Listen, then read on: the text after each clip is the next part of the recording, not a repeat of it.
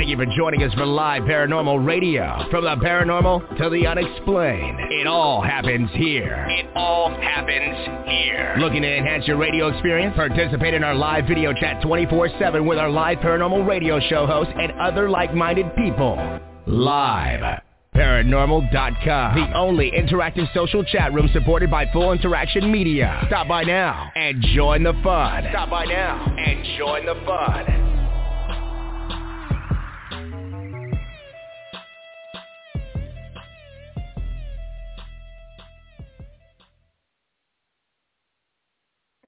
Hey everybody, I wanted to welcome everyone to Live Paranormal Radio's Something Evil, a true crime show. I am one of your hosts, Rob Zarek, and my other host, Nikki, is hopefully there. Nikki, you there? Yep, I'm here. That's great. We're starting Definitely. off well. So we're doing a special tonight, which we're going to incorporate into Live Paranormal Radio as part of our regular Tuesday production. Something Evil, a true crime radio show. And I'm pretty excited about it. Yeah, definitely. Me too. You know, it's something that, it comes about in a lot of what we do. And I know we both have a general interest in the topic, and you really love watching these shows and, getting immersed in the stories. And I really enjoy hearing you talking about them, because I know you follow a lot of the cases and do research. And, we talked the other night, you gave me like a 15-minute rundown on this case in Maryland. And it was like if you were writing a documentary, you had it all like memorized. It was, I was quite impressed. Well, it hit home. It was, close to home, so it kind of piqued my interest even more so. Well, and I think that, with our paranormal investigations and stuff, there are a lot of times that we come across, the true crime scenario, or, something or someone that's evil. And, so I think it's a general play into something we already come across all the time. Definitely. There's a connection. There's definitely a crossover. I think. And I do too. And I think that, we've been on tons of paranormal investigations where we've, gone to places that there's been a murder or some sort of crime that's ended in death. And, we don't necessarily make contact with the people involved, but there is the premise of us being there due to that fact. Yeah, definitely. And I think that's what's, one thing that is kind of a staple of our post-investigation wrap-up is, watching the true crime documentaries and television shows. And it's been like that for years. Yeah, yeah. And that's what's really interesting about tonight's guest is, it seemed to me that we had stumbled across the episode of his story. I don't know how many times. It was just like many times. Many, and then it was like a series of events, which me, I don't really believe in like coincidences and it was meant to be, but it seemed like over like a 3-day period, I stumbled across either things that pertain to his case or him in general. And I sent him an email, and within it was not long, he had already responded. Was like, yeah, I'm game for being on your show. And so it was like clockwork that it all came together. So I think let's just go ahead and bring him on And I didn't even tell him that. I just was like, hey, do you want to be on the show? He said yes, and I think we'll have to tell him the series of events that led up to having him on tonight. Yeah. All right, so tonight's guest, Collier, are you there? I am here, brother. How are you? How's your shoulder? It's not too bad. It's a partially torn, I think, rotator. And I've had like a series of crazy events over the last 5 years with a bunch of weird injuries. And none of them are cool. Like, I don't have any great, amazing stories. They're all really boring and go figure that happened to you. Like, I had 2 major leg injuries over the last 5 years, and I broke my hip carrying my kids out to the car. I slipped on ice. In the Ohio black ice, it'll get you. And God. Then from that point forward, my knee exploded about a year and a half ago, and I was just taking a leap down from a trampoline, fixing it for my kids. And like I said, nothing good. I wish I had some kind of cool bar fight story or saving the world type of thing, but it's not nothing. So, well, now I am very. I'm. No, go ahead. Sorry. I think it's predetermined that I'm going to have a stupid death. It's going to be Nicole. She read there was an article of obituary. Someone died playing ping pong, and I'm like, yeah, that's totally how I'm going out. Something completely stupid.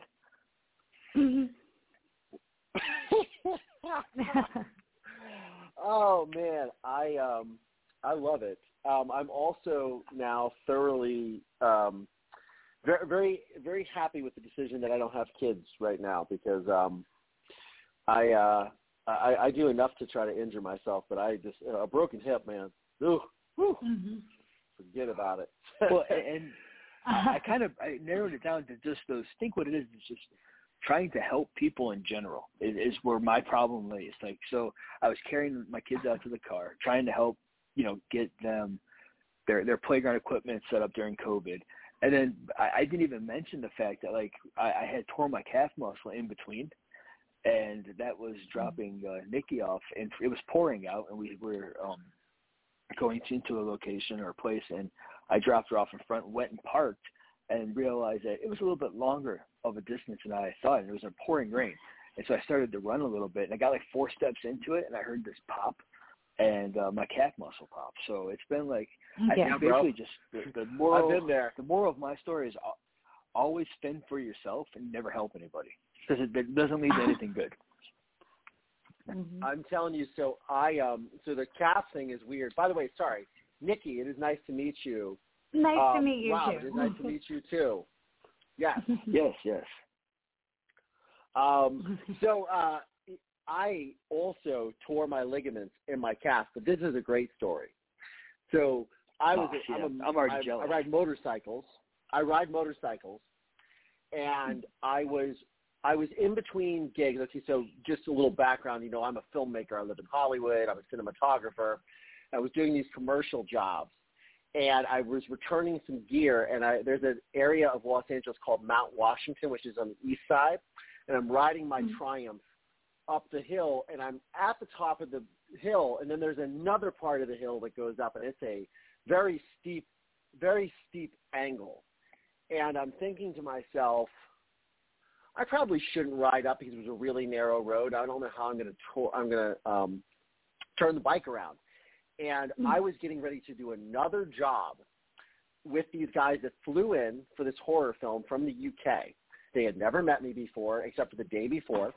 And the night before that, I had contracted really bad asthmatic bronchitis, and I had to go to the hospital. So my first phone call to them was hey, I'm going to meet you tomorrow. I know that I have all the gear, that you paid for all this stuff, and that you flew to the United States to work with me.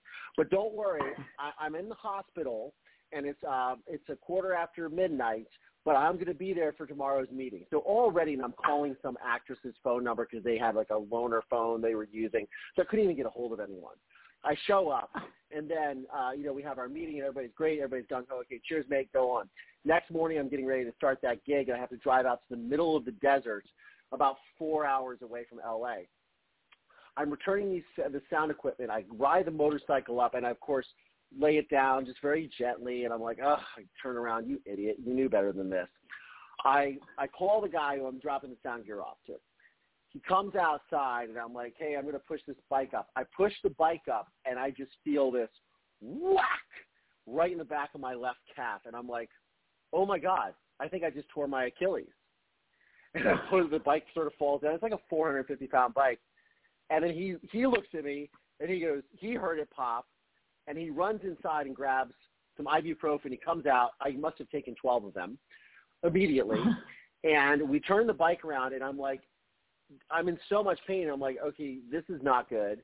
And I return the gear. I go to my office studio where somebody's coming to load in the gear with me to drive out to this desert location. The location we were shooting at is where they filmed a movie with John Cusack called Identity. If you guys have ever seen it, it's this random hotel. It's in the middle of nowhere, and it has no power. You have to bring your own power to it. So I was bringing all this gear. I was working as a gaffer, which is a lighting guy. And I have all the equipment, and my friend is literally helping me load the stuff into a truck while I'm literally hobbling, and my leg is starting to turn black and blue. And I'm like, he's like, dude, you can't walk. You got to go to the hospital. I'm like, I can't leave these people in the middle of the they're in the middle of the desert with no cell reception. So we're driving to the location, and it's in the middle of the desert, and I keep trying to get a hold of this actress's phone number. I leave them a message. I'm like, hey, mate, this is Collier again. Going to be about 20 minutes late. I tore my calf muscle, and I can't walk, but I'm in the car, and I'm in the truck, and we've got all the equipment, and I will be there. So then they're trying to call me, but we're in the middle of the desert, and we're not getting reception. And I show up, and there's the entire crew, actors, everything. They're all standing out in front of the hotel because they're paranoid. They're like, okay, we just spent all this money because the location was like $20,000 or something for the day. It was insane. And they're all standing outside, and I get out of the truck, and I have what's called a C-stand arm, which is a piece of equipment we use, and it's this metal arm, and I'm using it as a cane. I've never, I haven't met the other half of the crew yet and the actors, and I'm like, hi, I'm Collier, and we worked for 2 days straight, and I have photos of it on my Instagram. I've got my leg propped up, and I'm directing them, and I'm doing this, but by the end of the shoot, they're like, you're a legend, mate. You're nuts. And then they find out about the film I had just made, A Murder in Mansfield, and they're just like, you're a god. What? Who are you? You're literally and they were just like, you didn't. And the moral of the story is, I was also trying to help people, but I didn't let them down. They were just like, anybody else would have just been like, I'm done. I'm going to the hospital or whatever.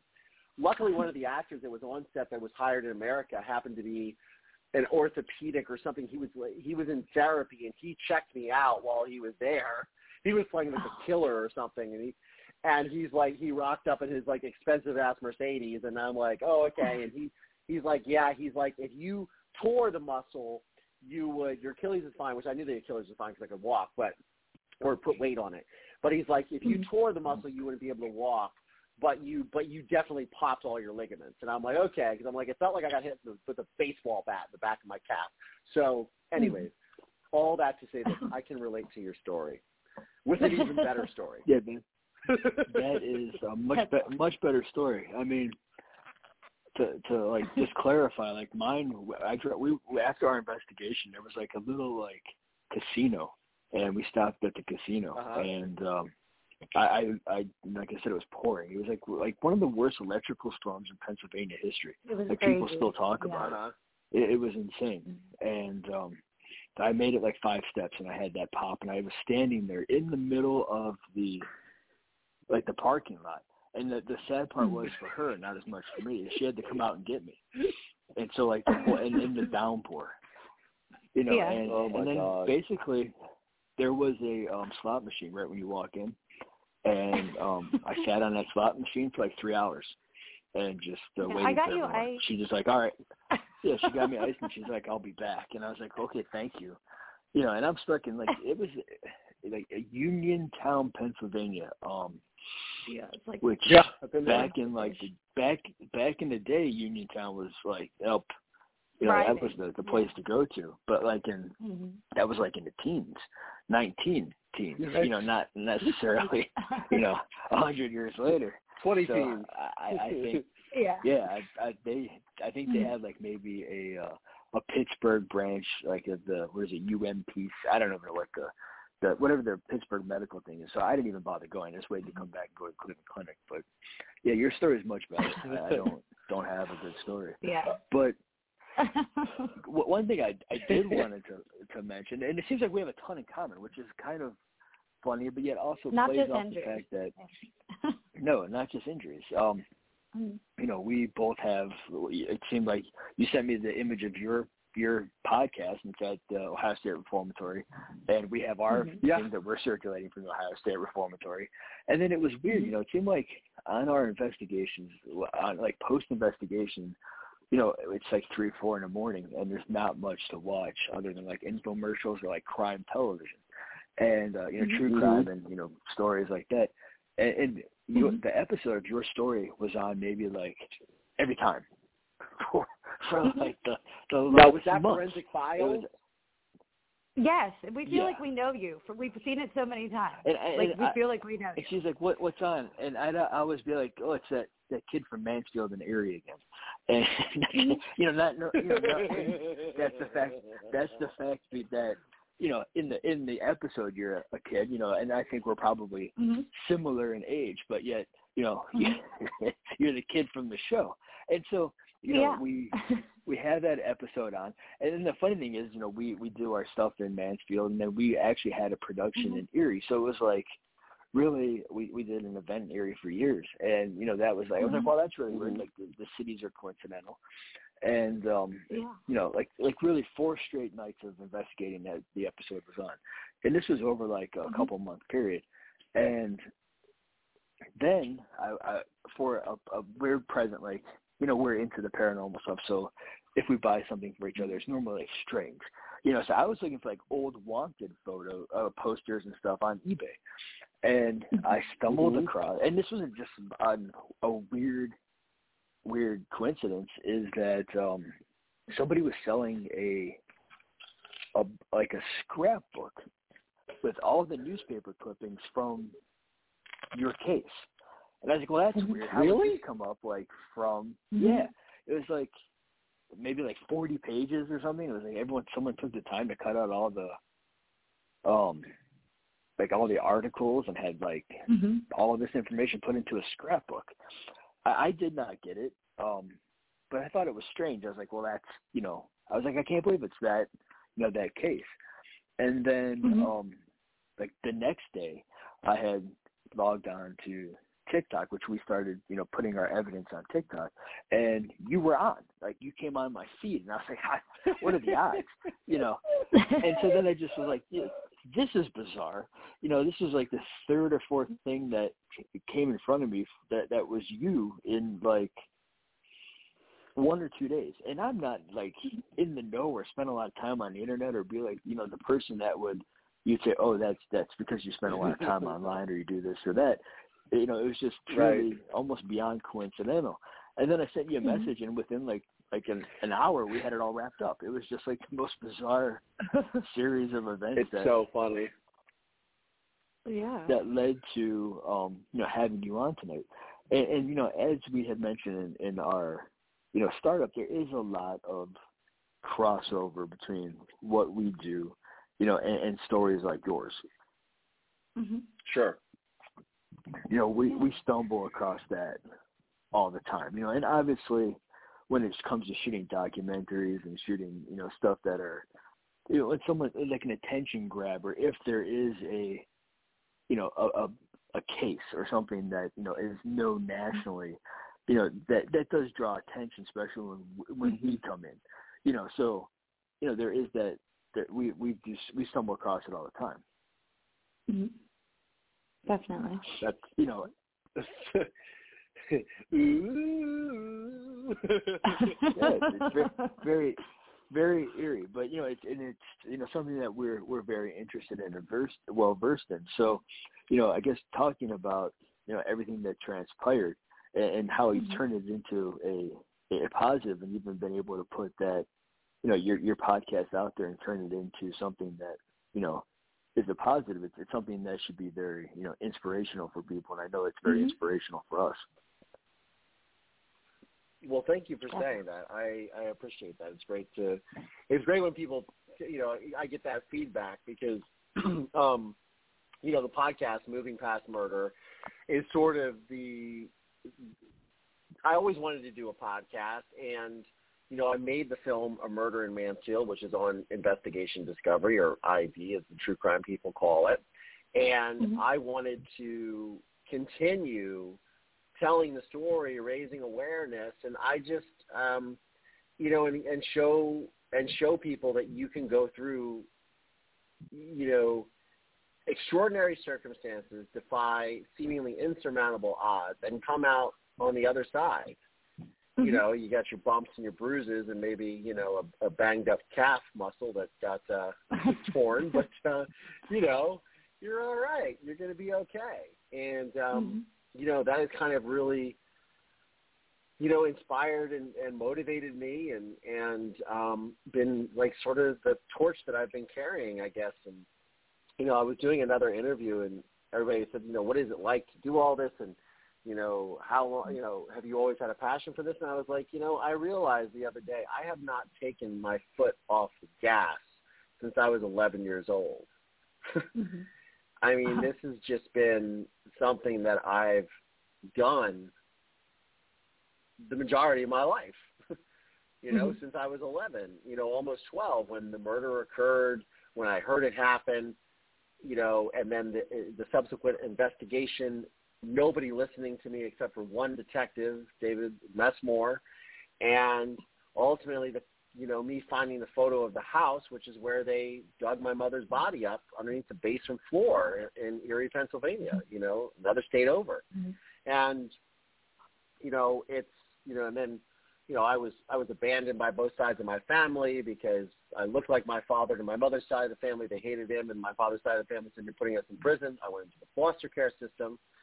And then I just sort of had to have the courage to testify against my father, which I did for 2 days of trial, and he is still incarcerated to this day. And there you have it. Yeah. And it's just, in a nutshell, that's not all. But, And that's the one thing that, I think always struck us and stuck with us, and why I kind of paid more attention to the story is just the fact of your age and the way that you handled it, from what way it was portrayed in a way that it's factual because they showed like the clips and stuff. It's amazing to me that someone would have that kind of composure at your age. Yeah, it's interesting because when I made the film, obviously there is a lot of, in the film you see the whole thing with the psychologist that I talked to, who was like a first responder at my school when this happened because he was working with some kids there. And then I come into, my mother's body is found. It's all over the place. It's a fiasco in this small town of Mansfield, Ohio, right? And, it's a circus, rather, a fiasco and a circus. And then you have,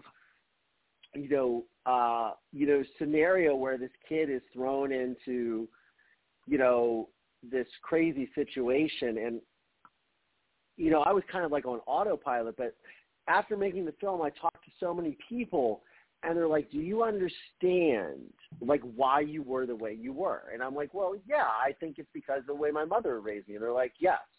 And the reason is because my mother treated me like a young adult, almost like a surrogate husband. Because my father was never around. He was a chronic womanizer. He was a doctor. And I didn't know that they were sort of estranged as husband and wife, even though we were under the same roof my entire life. And I spent the majority of my time with my mother. And the way that she treated me as a young adult is really what ultimately became the core of my resilience.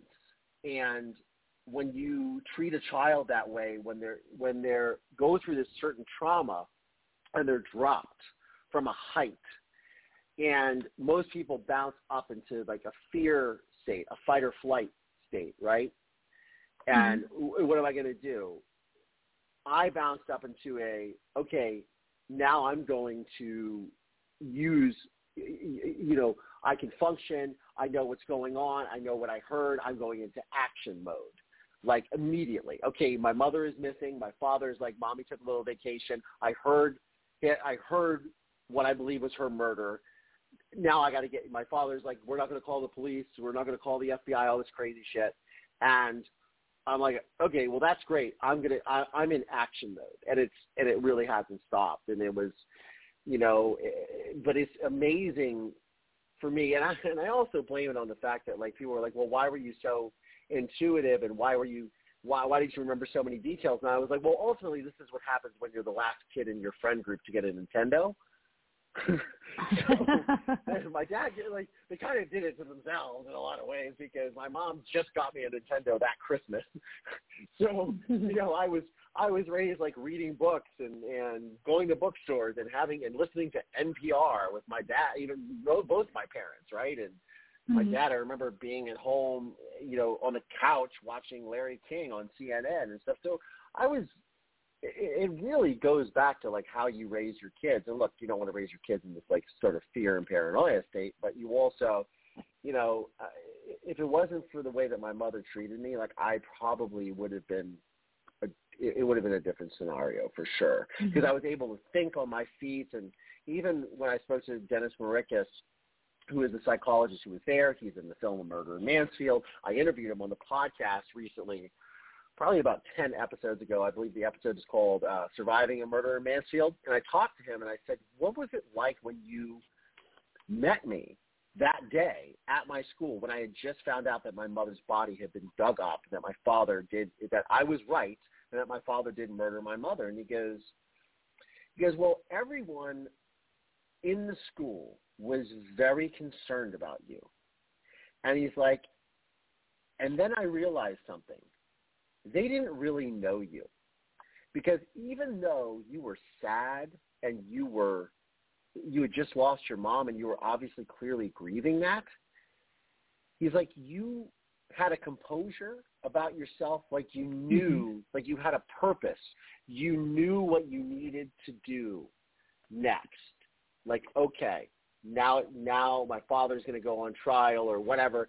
Like, I went into this action state, which is, I've done a TED Talk on this, right? And it's like when you're in trauma, it's ultimately what I feel is the thing that leads you through that, and there's immediate, like, first moments, is having action that you can do. And it's you are able to, you're kind of like, why did this happen, goes to, like, what's next? What now? Like, what are we going to do? Like, okay, let's get a plan together. Okay, great. We're not great, but my mother is dead. There's nothing I can do about this. My father is arrested. Okay, he needs to go to prison because he killed her. Okay, I'm going to go before the grand jury and tell them everything I know, which I did. Leading up to this, I told the detectives. And one of the crazy things, and I don't mean to drone on and on. I obviously love the sound of my own voice. It's a good thing I do a podcast. But they, and I'm good at self-deprecating humor as well. The thing is that I'm realizing as I do this more and more with missing persons cases, it is something where, it is so crucial, because what happens is that my mother was missing. There was, the police treated it as a missing persons case, and if Dave Messmore didn't listen to me, like, look, my mother is dead. My mother would never leave me. This is what happened. And ultimately being able to go to school, and when he gave me his business card, I'd go to school and I'm like, call Dave Messmore. And the way that I was able to sort of operate freely in my school, talking to the police detective and saying, look, this is what's going on. My father has a girlfriend, or a mistress. My father has been a womanizer. My father has a proclivity for violence. He has been violent to myself and my mother for years. He has a temper. He's apoplectic with that temper. He is someone who is dangerous. And my mother told me, if I ever disappear, your father had me killed. And this is what I heard. And like, to be able to give that to an investigator in the very start of a missing persons case was invaluable. Is ultimately why my father faced justice, because if that hadn't happened, if I hadn't had that sort of safety net of going to school and saying to my principal, call this guy, here's his business card, call the man, get him down here. Like, no, I'm not going to class. You're calling. And this persistence in him saying to his police captain, you know, when they're like, we're not investigating a doctor. You're out of your mind. And him saying, yeah, but this kid, it also is like, this kid won't leave me alone. This annoying little almost 12-year-old child who is very intelligent and very good at communicating will not leave me alone. And I think he was that he was obviously wanted to find out what happened, but I think he was also looking out for himself, because he's like, if I don't listen to this kid, he's going to haunt me for the rest of my life. You know, I mean, I'm being cheeky, but, you know, ultimately it's like, I am so fortunate that Dave listened to me. I am so fortunate to be able to have had that platform. And I am still so fortunate to be able to now have a different platform to advocate for these things, to discuss these things, to discuss about trauma, non-combat PTSD, all of these situations, and share my own experiences, which I do through the podcast, not only through my personal experiences, and I share these on TikTok, which has been amazing. TikTok community is awesome. And it just really embraced me and my story. But also I share letters from my father from prison. I have 500 letters sitting under my desk. And I've probably read 6 of them on the course of the podcast. I'm going to be continuing more because it shows you inside the mind of a sociopath and a narcissist. And you have a man who's murdered his son's mother, his wife, and then is trying to gaslight his son into thinking that he did something wrong, or that his mother deserved it, or this. I mean, it's the insanity is just, it's next level. And the way the story just continues, even nowadays, continues to play out with what I'm doing as I'm revisiting all of these chapters of my life and bringing them out into the foreground and into a public space on TikTok, through my podcast, you know, on social media, and sharing with them my experience, because that's the next genesis. That was the next genesis of the podcast, or of the film, was to then start to share these things so other people can benefit from them. You know. Well, and I think that there's probably a large amount of people it could help in various capacities. Even when you come to, like, there might be someone who is like you that, you know, knows something but is not being listened to, or maybe someone knows something but they're being, you know, they feel like they can't speak up, you know. So I mean, you could play out the scenarios to many different, you know, capacities of someone that this could help, you know. And it's absolutely like shocking to think of how many stories are out there like yours that maybe were left not properly looked into. 100%. And the thing is, let's not mince words. Let's not dance around this subject. The majority of these cases where a spouse goes missing, a partner goes missing, are female. It's a domestic violence situation. It's a divorce. It's the woman that goes missing.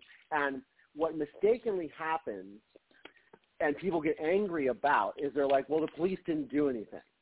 Well, the police can't do anything if no one else is there. If you tell them after a month that she's been missing for a month, what the fuck are they going to do? Like, they're going to go, too late. We hope we can find something. It's been a month. It's like, and it's not, and also, you know, there is really a huge part of this that is, you know, you have to become that advocate, because, okay, they get the missing persons case and they don't find anything. They talk to the husband. They talk to this. Okay, we don't find anything. Something's fishy, but okay. Oh, what shit? Okay, so there's a bank robbery, or there's this, and oh, this happened, and this, and then it goes. You know, it gets shoved into the pile with everything else. It's not because law enforcement doesn't care. It's because law enforcement has so much on their plate, and you almost have to really become this advocate for your loved one, and do that because you can't rely on the system, not because the system doesn't want to help you, but because the system is so overloaded. And that's the sad truth. And that trickles on down, right? That goes from, you know, from the criminal justice system into the foster care system, into the adoption system, into the juvenile incarceration system, which then leads to the adult incarceration incarceration system. I mean, it's a vicious cycle, right? And Definitely. it's just, you know, and the only way to break these, at least in my opinion, right? And look, I've always said since I was a little kid, I want to be my generation's John Walsh. Like, the thing is that until we have these conversations and we keep raising awareness and we keep talking about this, we can't make any change. We can't rely on our legislators. We can't rely on this. We can't rely on companies unless it turns into somebody's personal profit or a corporation's personal profit. They don't give a shit. You know what I mean? But we have to be there and we have to be active. And look, it's easier said than done. It is exhausting. It is exhausting stuff, but the more conversations you have, and when you mention, like, talking to somebody like me, when I made the film, I mean, my entire story, right, and you can interrupt me whenever you want, because I will go on and on, but when my whole impetus for moving to Hollywood, my whole impetus for moving to Hollywood and to becoming a filmmaker, right? I went to music school. I went to Ohio University School of Music. I went to Oberlin Conservatory. I went for voice. I dropped out. I said, I want to go to L.A. I wanted to get out of Ohio. I wanted to go to a place where nobody knew who the fuck I was.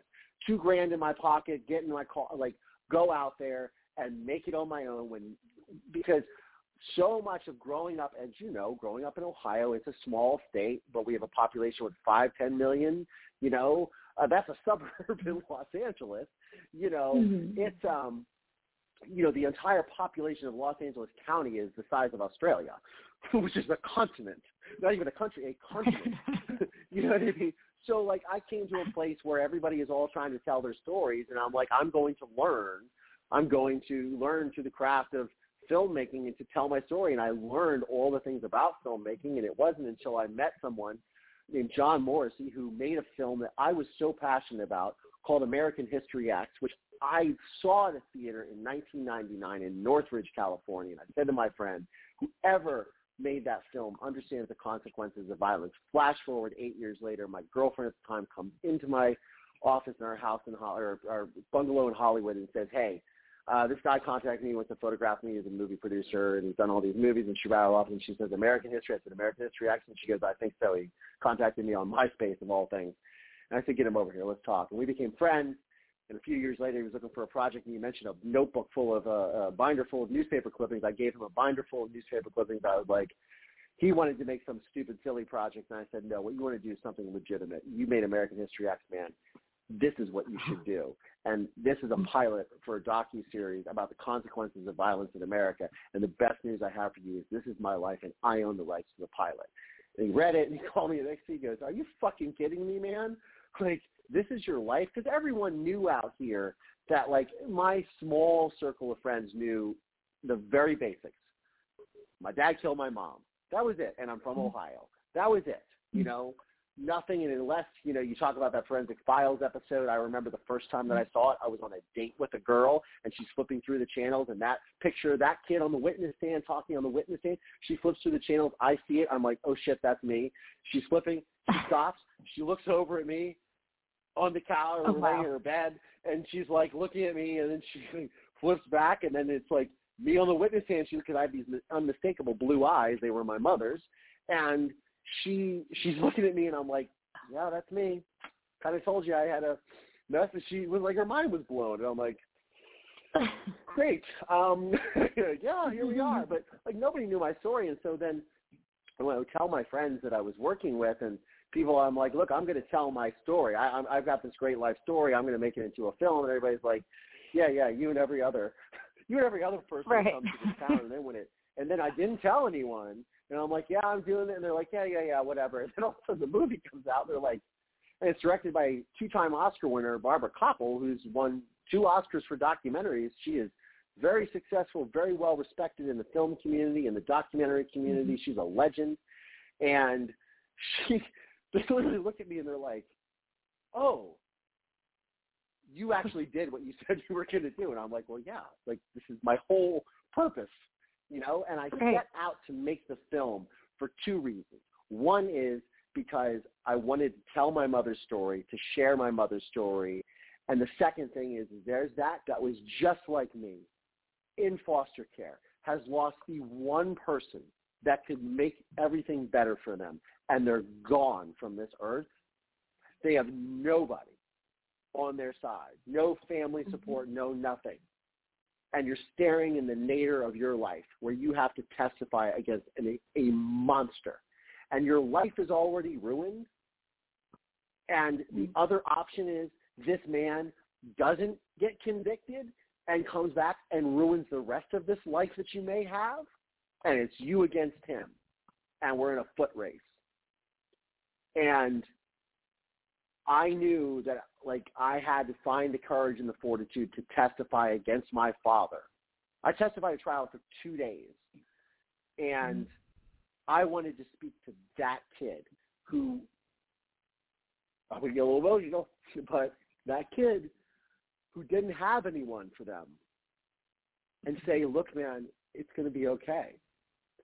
And the thing that I found in doing this the majority of my life is that people who come through unspeakable trauma often find themselves with a fire that burns inside of them that is almost unextinguishable. And that is what drives them. And that's what drove me. That's amazing. Oh, that's yeah, yeah, and you could see the passion that you've had throughout the years, and what I read, and just it's amazing and very inspirational, like we said before. And I wish I feel like we could have a 3-hour podcast. Oh, we could do like an hour live show. We could. There's so much we could talk about. For sure.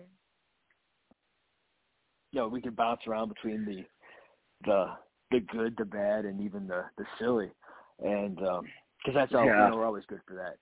And I don't even know how much you are interested in what we do when it comes to the paranormal stuff. But it's funny you mentioned OU.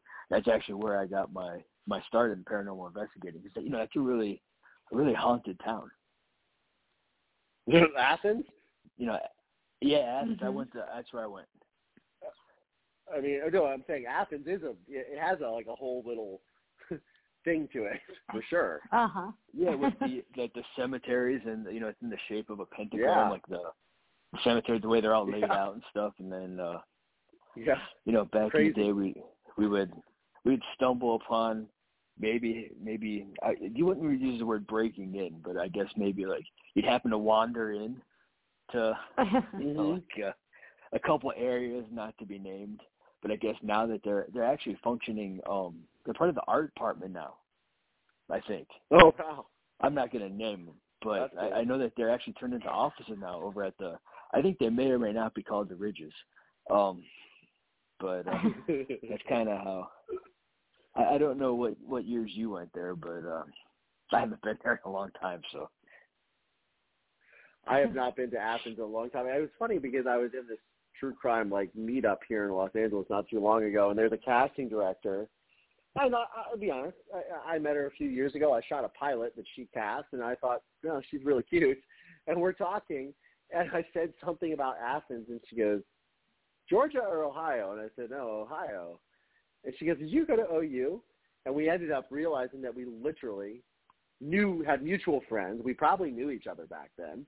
And we went to school at the same time. And it was like, oh, that's crazy and weird and random, and you're a true crime podcaster, and this is super interesting. But yeah, Athens is a cool place. But I have not been back in ages, man. Court Street Shuffle,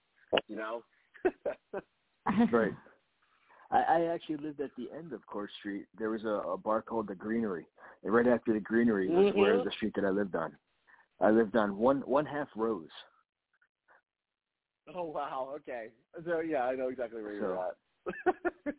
So I don't know. What years were you there? So I was there from 96 to 98. And then I left and went to Oberlin for a year and then left. I was there from 97 to 98, and then I went to Hocking College. And then I went from Hocking College to finishing at the community college here. And then I ended up selling real estate. I took my real estate classes in my final elective and sold my first house in the first week, and that's how I got involved into doing luxury homes. Huh, that's hilarious. But I'm not actually originally from Ohio. I grew up in South Florida, so just my entire family is from the Ohio area. Oh, that's crazy. You know, well, a lot of shit goes down in Florida too. Oh yeah. You know. Oh yeah. That's a strange place, man. That is a oh God, what is his name? Lucky You. He wrote Lucky You. Oh God, now Grammatical Decay. Oh man, what is his name? He writes all these amazing books about Florida. Oh my God. Carl Hiaasen. Carl Hiaasen has these like great books about all this weird shit that goes down. He was very obsessed with Florida and the swampy sort of culture that goes on there. But Lucky You is a great book about two brothers that like scam to like take advantage of this lottery winner. It's so crazy. It's so funny. They're like a paranoid militia group. It's really very interesting. Definitely gonna love Florida. You know, I enjoyed growing up there. There was definitely a culture shock moving from Florida to Ohio. It's a different lifestyle, especially in Northeast Ohio, and you know, it is what it is. But I'll be honest with you. I think I'm happy where I'm at, but I do get to travel a lot. I think we're actually the planning is we'll probably be out, and I think later on in the summer we're going to go investigate out at the Roosevelt Hotel, and out by you. So yeah, we're gonna we did a kind of a not so funny story. During COVID, before COVID, we shot a documentary, and it was supposed to be edited and really well done, and because of COVID, that whole thing fell apart when it came to what we did with the production, and the production was actually not done to what we were. I don't know how much I want to say, but it wasn't what we were expecting. To say the least, with all the time and stuff that we put into it, because we're going back to work with the people again. So but we totally enjoy them, and we enjoy the shooting the production, and we I loved it. It's just the fact that everything came to a halt, and for promotional purposes, they from their end wanted it released. And so they did their best putting it together, but they put it together a little bit different than we anticipated at the time and what we were all hoping for. So we'll be doing that again, hopefully soon, and kind of a redo. So I always tell people, I'm like, you know how you mentioned you promoted, you're like, brilliant, this is amazing. You can check it out. Go see it here. Go see it there. I do the complete opposite. I'm like, we shot it. Don't go watch it. I'm not going to tell you where you can see it. I don't want what. There's nothing anywhere about it. Nothing on IMDb. Nothing. It's not non-existent. So it's a complete opposite spectrum for us. Yeah, that's funny. Everything, even from down to the promotional tour we did, was not memorable. Yeah.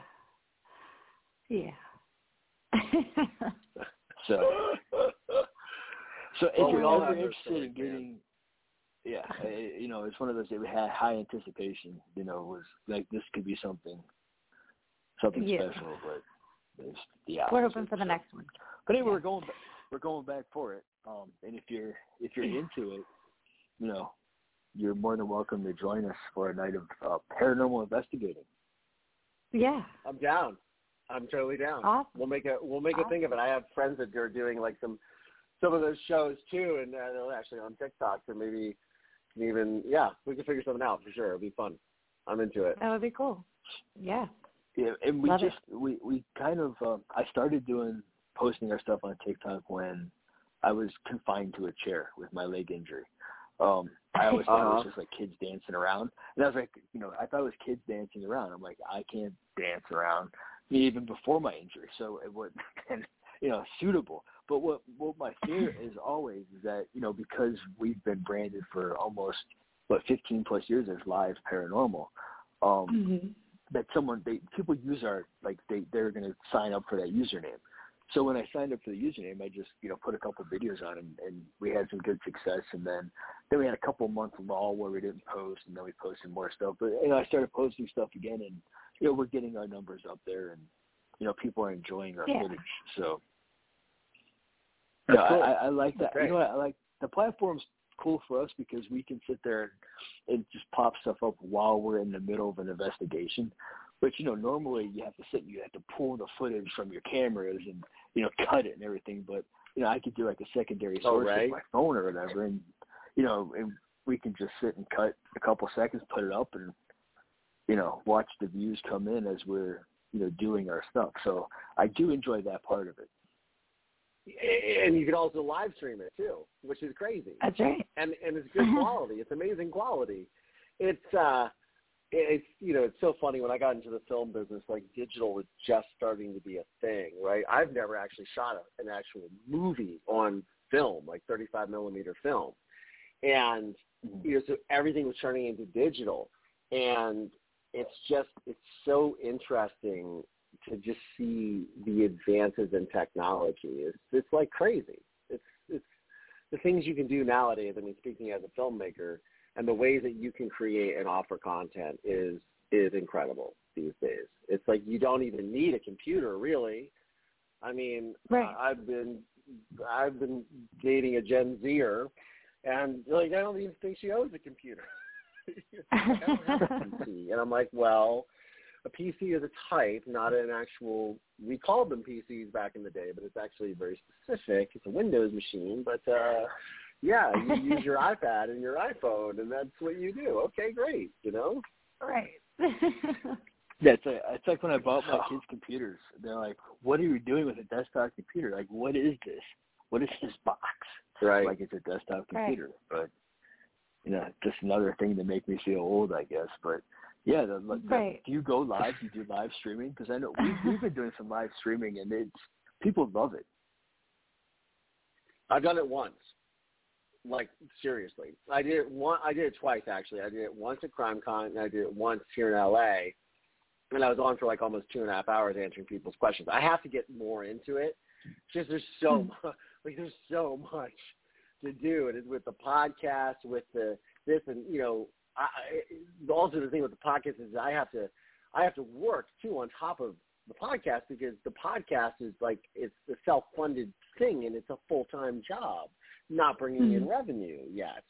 So it's like everything I'm doing is to build towards the podcast, and it's really all I want to do. But I still am working as a filmmaker, and I'm editing a documentary right now, and I'm working on other projects, and I just shot a bunch of commercials last week, and you're you're always doing stuff.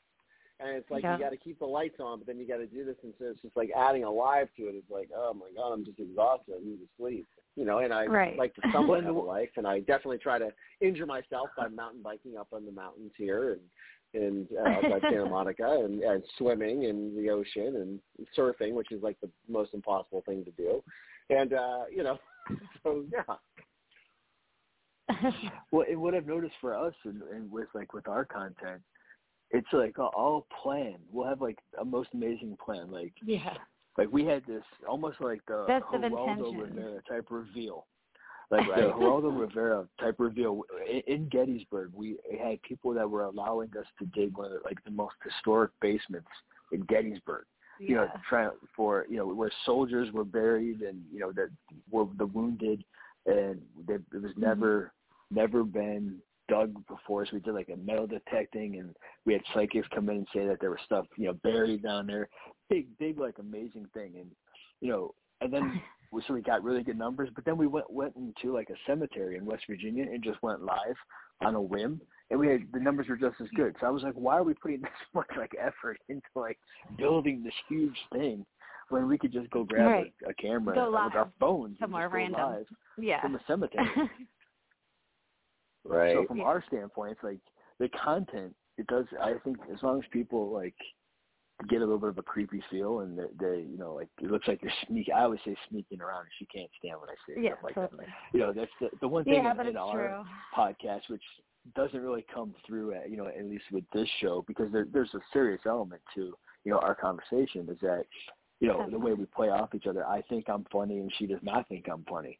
You know, so that shows in a lot of our content, and both like when we do our, you know, reality TV stuff or our podcast. But, you know, as long as you have that and what I call sneaking around, and, you know, she's always like, I can't believe you call what we do sneaking around in the dark. But it's really what we do, and it's a good way to describe it because people love it. Yeah. Oh, it's funny. And brother, let me tell you something. We think we're so funny and witty and cute, and they're just looking at us going, dude, you're so out of touch, bro. Totally. He still calls You know, he calls it the Ethernet, his electronic mail. I'm like, what the hell? I'm like, stop. Just what you know what happens is like once she tells me that it's like annoying and I can see the look on her face when I say something, He doesn't then the stop. light goes on. And I know like I can't stop. You know, I got to put years into like, and then like a couple of times I'll forget that that's like there's a trigger word that will irritate her, and I'm like, oh, I forgot to say that. But what it is you have to like there's got to have a couple of like guys that like feel the same way, and then you have to have them like on our podcast, or you get to talk to them like once in a while, and then like they think they're funny and you think they're funny, then you guys like we think each other are funny, and then it, you know, it keeps you sane. Right. Yeah. So that's what you have to do. But like once a year, my friend Dustin will probably come on, and we both think each other are super funny, and she finds us both annoying. So the most painful show I have to do. But it's like the one show that I'll look forward to that I can actually like, you know, think I'm funny and actually like not be told I'm not. You know, so that's funny. I let you have that one. It's okay. There's always that one time. I think that, and then the last time I did it, I was all hopped up on pain meds, and I think I almost bought a Lincoln online, which was like, she's like, I can't believe you're during the show. Yeah. During the show. Yeah, during the show. It was a good idea. That Matthew McConaughey did well with it, so I was like, maybe I should buy a Lincoln. Yeah. Oh my God. But then at the end of the day, because you know what, I ended up at the time, and you know, not to talk about rambling on, I ended up getting a Cadillac, and I'll tell you why I got a Cadillac is because with my bad leg, I had a handicap pass, and I was like, what car is better for a handicap pass than a Cadillac? Because I think like 80-90% of all Cadillacs have handicap passes. I think that's a statistic that I'm just making up, but it's somewhat accurate. It's probably accurate. Yeah. I think I would have a hard time arguing with that. Yes. Yeah. But essentially what you're saying is also you have an old man's car. Yes. I tend not to think that. You do. I told you, check the windows. It'll help. Yeah.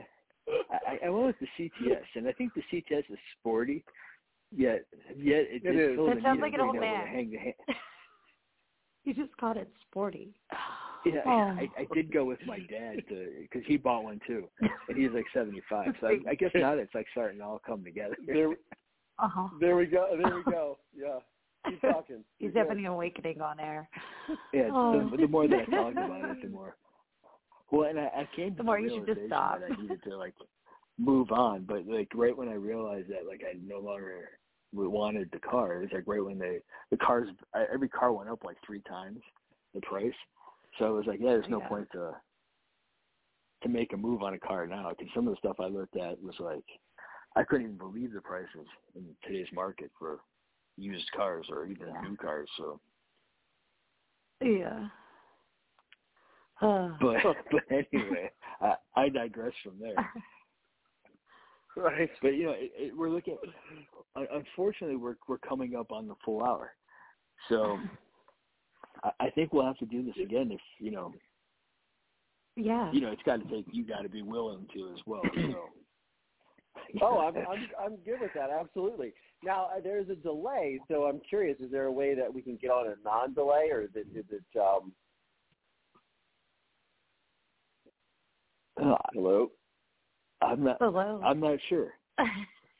There was a big delay. It seems like I say something and then there's a delay, and then you guys. Right. Yeah, that was a huge delay. Did that just happen?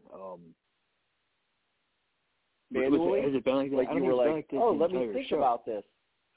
Let me think about this. Yeah, right. It takes me a long time.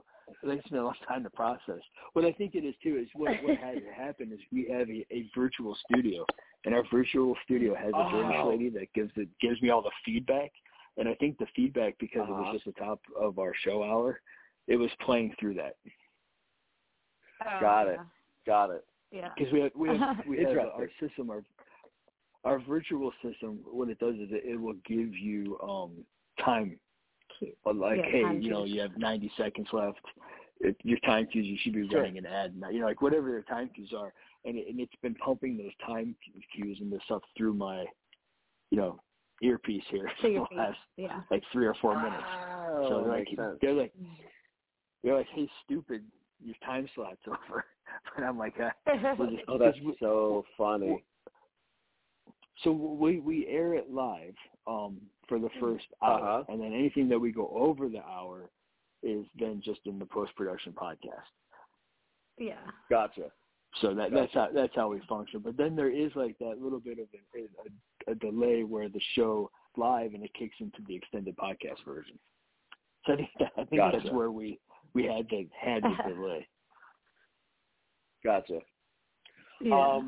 I've never noticed it before, and I appreciate you calling us out on it. Because now I know. Oh, no, Good I was to know. calling you out. So wait a minute, hold on. Now, did the show just end? So it ended for our live audience, but it's in a tape mode. So it kicks into a tape mode. Now we're in the after mode. hours. Yes. The after hours. So we can say anything we want now, and it could be taken off, or it could be left on. Got it. Okay, yeah. And I'll there's be honest with you, much less of a delay. There's much less of a delay now. That's interesting. Yeah, it was. Okay, now it makes total sense. Got it. Yeah, it's probably just in that. So like I'm guessing from, since we were on Eastern time, that 11:29, or no, it's like 11:28 to like 11:31. That 3-minute gap will be like where it shoots me like constant notifications through my earpiece. Yeah. Interesting. There you go. And normally we're in wrap-up mode. But we just extended it, and let it. There's if our guest is interesting and we're enjoying the conversation, we'll keep it longer because we run the network and we buy the airspace. Yeah, so we can do it. It's not like so we can do it. And then we always interesting. If something dumb happens, we're like, we'll cut that out, and then we never cut it out because it's for good radio, and on top of it. Yeah, kind of like you. We have other stuff going on where you're like, all right, we have the best intentions. Yeah, we'll go back and do that, and then we're like, it's like you want to take the dumb stuff out, but then you're like, that's really funny, and people would really enjoy that, And it's like I always play around with that.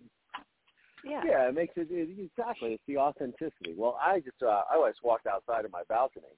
And I'm looking at this beautiful sort of sunset happening over the mountains here. And it's pretty cool with the palm trees, I got to say. I might have to snap a photo of that. I don't know why, but it's kind of a... Oh, go ahead, sorry. Oh, I was going to say, when you guys come out here, you'll have to come to Santa Monica and check it out, too. Would love to. I think I live in. Go ahead. No, I'm good. Go ahead. Sorry. Oh no, yeah. So we I think we're probably sometime in the beginning of August, the end of July. I've got to get it all sorted. Yeah, I need those dates. Apparently, there's the guy that we're going to be spending the majority of time with, and is actually paying our way out to go out there and stuff. I think he's going on tour or something. Yeah. Okay. So he does music as well. Oh, cool. And we love that. Yeah, it's really fun. So we shot a. Have you seen the movie The Lost Boys? Oh, of course, yeah. So we did a special. We took the Frog Brothers to Gettysburg, Mm-hmm. and now we're gonna head out to LA to do some stuff out there. Yeah. Very cool. Yeah. When will you guys be out here? I'm thinking end of July. Okay, cool. Yeah, I'll be here. I don't usually go anywhere. Well, I do. I go tons of places, but I should be around for sure. Awesome. Okay, so I just had the here. first thing. I had a first time just now while on air. I had an Amber Alert interrupt everything. That was An so Amber weird. Alert? An Amber Alert just interrupted. Yeah. That's first time on air. Amber Alert. Okay. Well, I'll leave you with one final little tidbit. It was kind of funny that you mentioned about going out to your balcony and overlooking, being in California. We once did a radio show with this producer, and he had a similar lead-in, and then he led into the fact that he walked out into his balcony, looking over, I guess, the desert or whatever, and he was in. I can't remember what the scenario was, but he said it was his nightly visit of the UFOs, and he was being serious. And then our whole conversation really took a turn for bizarre, because he was talking about how the UFOs visit him nightly, and we weren't anticipating any of this. This was not. It was totally unexpected. It's like, oh, they're back. So, and I'm like, what are you talking about? That's crazy. Like, yeah, the UFOs are back.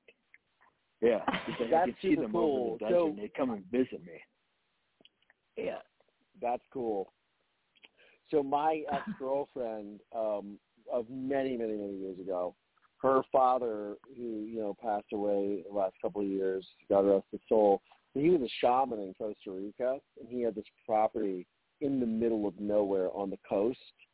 And it was a very, big vortex. And I don't know if you've ever been to Costa Rica, but Costa Rica has these weird phenomena. They have these giant, perfect stone spheres, and they're massive. They're massive. Probably at least, I would say, maybe 8 feet in diameter. And they're stone, and they're perfect spheres, and they're at random places around Costa Rica, and I believe even in Central America as well. But they're most prevalent in Costa Rica, and nobody can explain how they got there, because they must weigh tons. How could you get a perfect sphere into the middle of the rainforest? You know what I mean? It's a stone sphere. Where does that come from? Right. There are many places in Costa Rica. And so I've been down there, and I've definitely seen aliens and things of that nature, spirits and just some crazy shit, man. There's, all the Mayans are down there, and you have the Mayan calendar, the pyramids, all this stuff that is very aligned with, celestial beings. It's super crazy. And so I can relate to that. I find that stuff that's super interesting. When I had my broken hip, I lost my controller from my television for 4 straight days. I watched Ancient Aliens. I watched every single episode. Oh my God! It just was Ancient Aliens was just on. So I'm well versed on seasons 1 through 4 of Ancient Aliens and the all the Ancient Alien theories, but only go up to once it hits season 5, then I don't have it.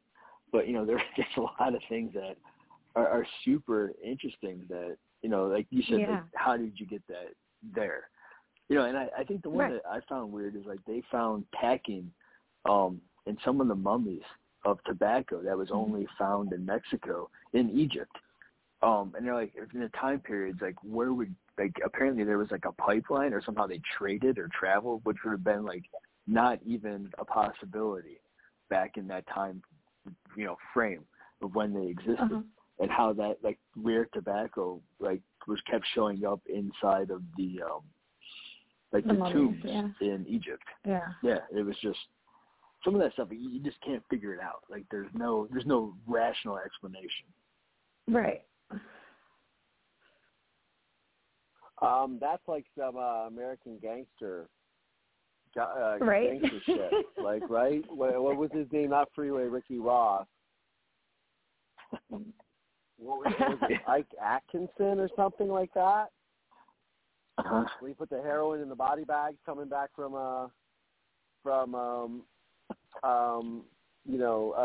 Vietnam. Right. Right. You know what I'm talking about, or no? Am I like way off here? You ever see I know American what you're Gangster with Denzel Washington? Yeah. Mm-hmm. Yeah, so he was trafficking heroin from Southeast Asia in body bags coming back to the United States of dead U.S. soldiers. That's how he made his fortune, getting heroin into the United States. So the tobacco, the mummy thing made me think of like, were they doing like a smuggling thing that you said no? Right. That was like where my mind went. Right. They'll never suspect it. Right. No, but I just don't know how it got there from. Right. That time period, but anyway, we'll have to set this up again, and we enjoyed having you on for sure. And I think we can actually just not have to edit this, so this is great. We'll leave this as an extended cut, and there you go. People should enjoy the little bit of extra. So they'll listen to like a little bit of my true crime story, and then they'll listen to us mostly talking about like injuries. Ohio University. Right. Random weirdness, but lost remote control. Yeah. I put a tile on my remote control so it doesn't get lost. So I can just go on my phone and hit the tile thing, and it beeps, and I'm like, oh, there it is, because I got so tired of losing it. Well, I don't even watch television that much, but like when I want to watch something, like I haven't watched it in 3 weeks, and I'm like, where did the remote go? What did I do with it? Oh, okay, here it is. Right. He needs to get that. I think whenever you're confined to like a chair for like weeks, and there's not much going on. So. Well, but how far could it have gone if you were in the chair? Oh, it was in the chair. That's the funny part. I just couldn't do it for myself to get it out of the chair. Yeah. I was like sitting on it for like 6. I couldn't find it for like 6 days. I was just sitting on it. But anyway, we appreciate it, and thank you for joining us. Thank you. You got it, guys. And I'm looking forward to meeting you in person. Let's do it. Yeah, definitely. Awesome. You got it. And if you ever make your way back up to Mansfield, let us know too. Yeah. Oh, for sure. I mean, I try to come back at least once a year. I was hoping to come back over the summer, so we'll see like what my schedule is. But maybe when I finish this documentary and stuff, I can go back. That would be great. Yeah, well, let us know. That would be cool. You got it. That would be awesome. Cool. Awesome. All right, Rob, Nikki, thank you both so much for having me on the program. I really appreciate it. Thank you. Thank you. We appreciate having you on and everything that you're doing, and like I said, true inspiration. Definitely. Cool, man. Thank you so much. I appreciate it. All right, guys. Have a good night. Talk soon. All right, you too. Thanks, you too. Bye. Bye. So that was fun. Yeah, it's hard definitely. to say after the premise of the show. The odds. But no, that but that was fun. No, but like he's got a purpose, and he's used his story to, for purpose, and I think it's it's amazing.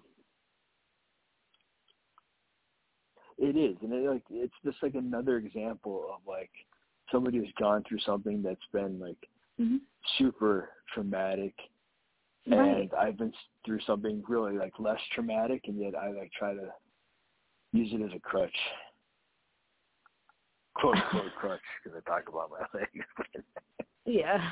It's one of those things that like make you realize like, man, you think that you had it rough and stuff, but that would be his right, experience. and the fact that he hasn't, like he said, he's been on go. He's been on go since then. And that's just like, wow. A lot of people would would hold them back.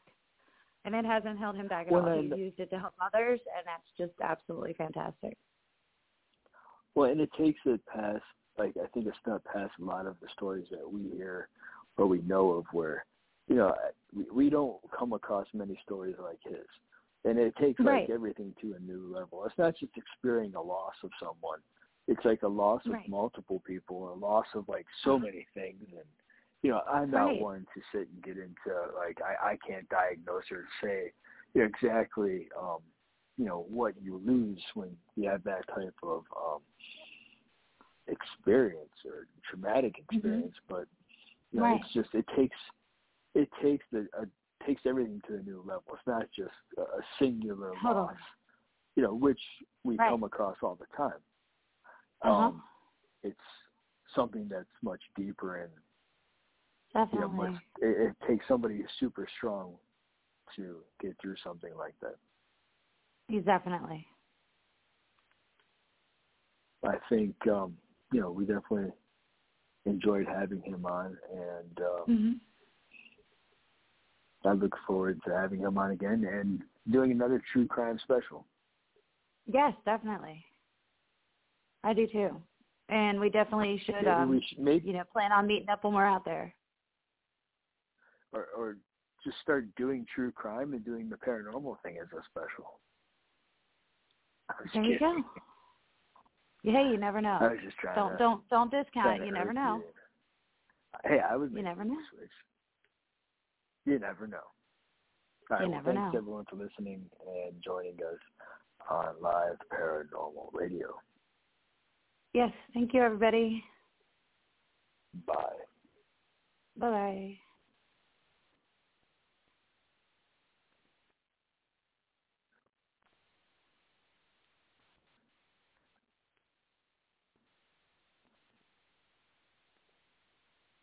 Hello, it is Ryan, and we could all use an extra bright spot in our day, couldn't we? Just to make up for things like sitting in traffic, doing the dishes, counting your steps, you know, all the mundane stuff. That is why I'm such a big fan of Chumba Casino. Chumba Casino has all your favorite social casino-style games that you can play for free anytime, anywhere with daily bonuses. That should brighten your day a little.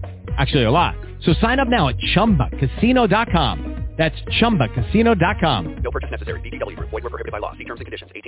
18+. Purchase new wiper blades from O'Reilly Auto Parts today and we'll install them for free. See better and drive safer with O'Reilly Auto Parts.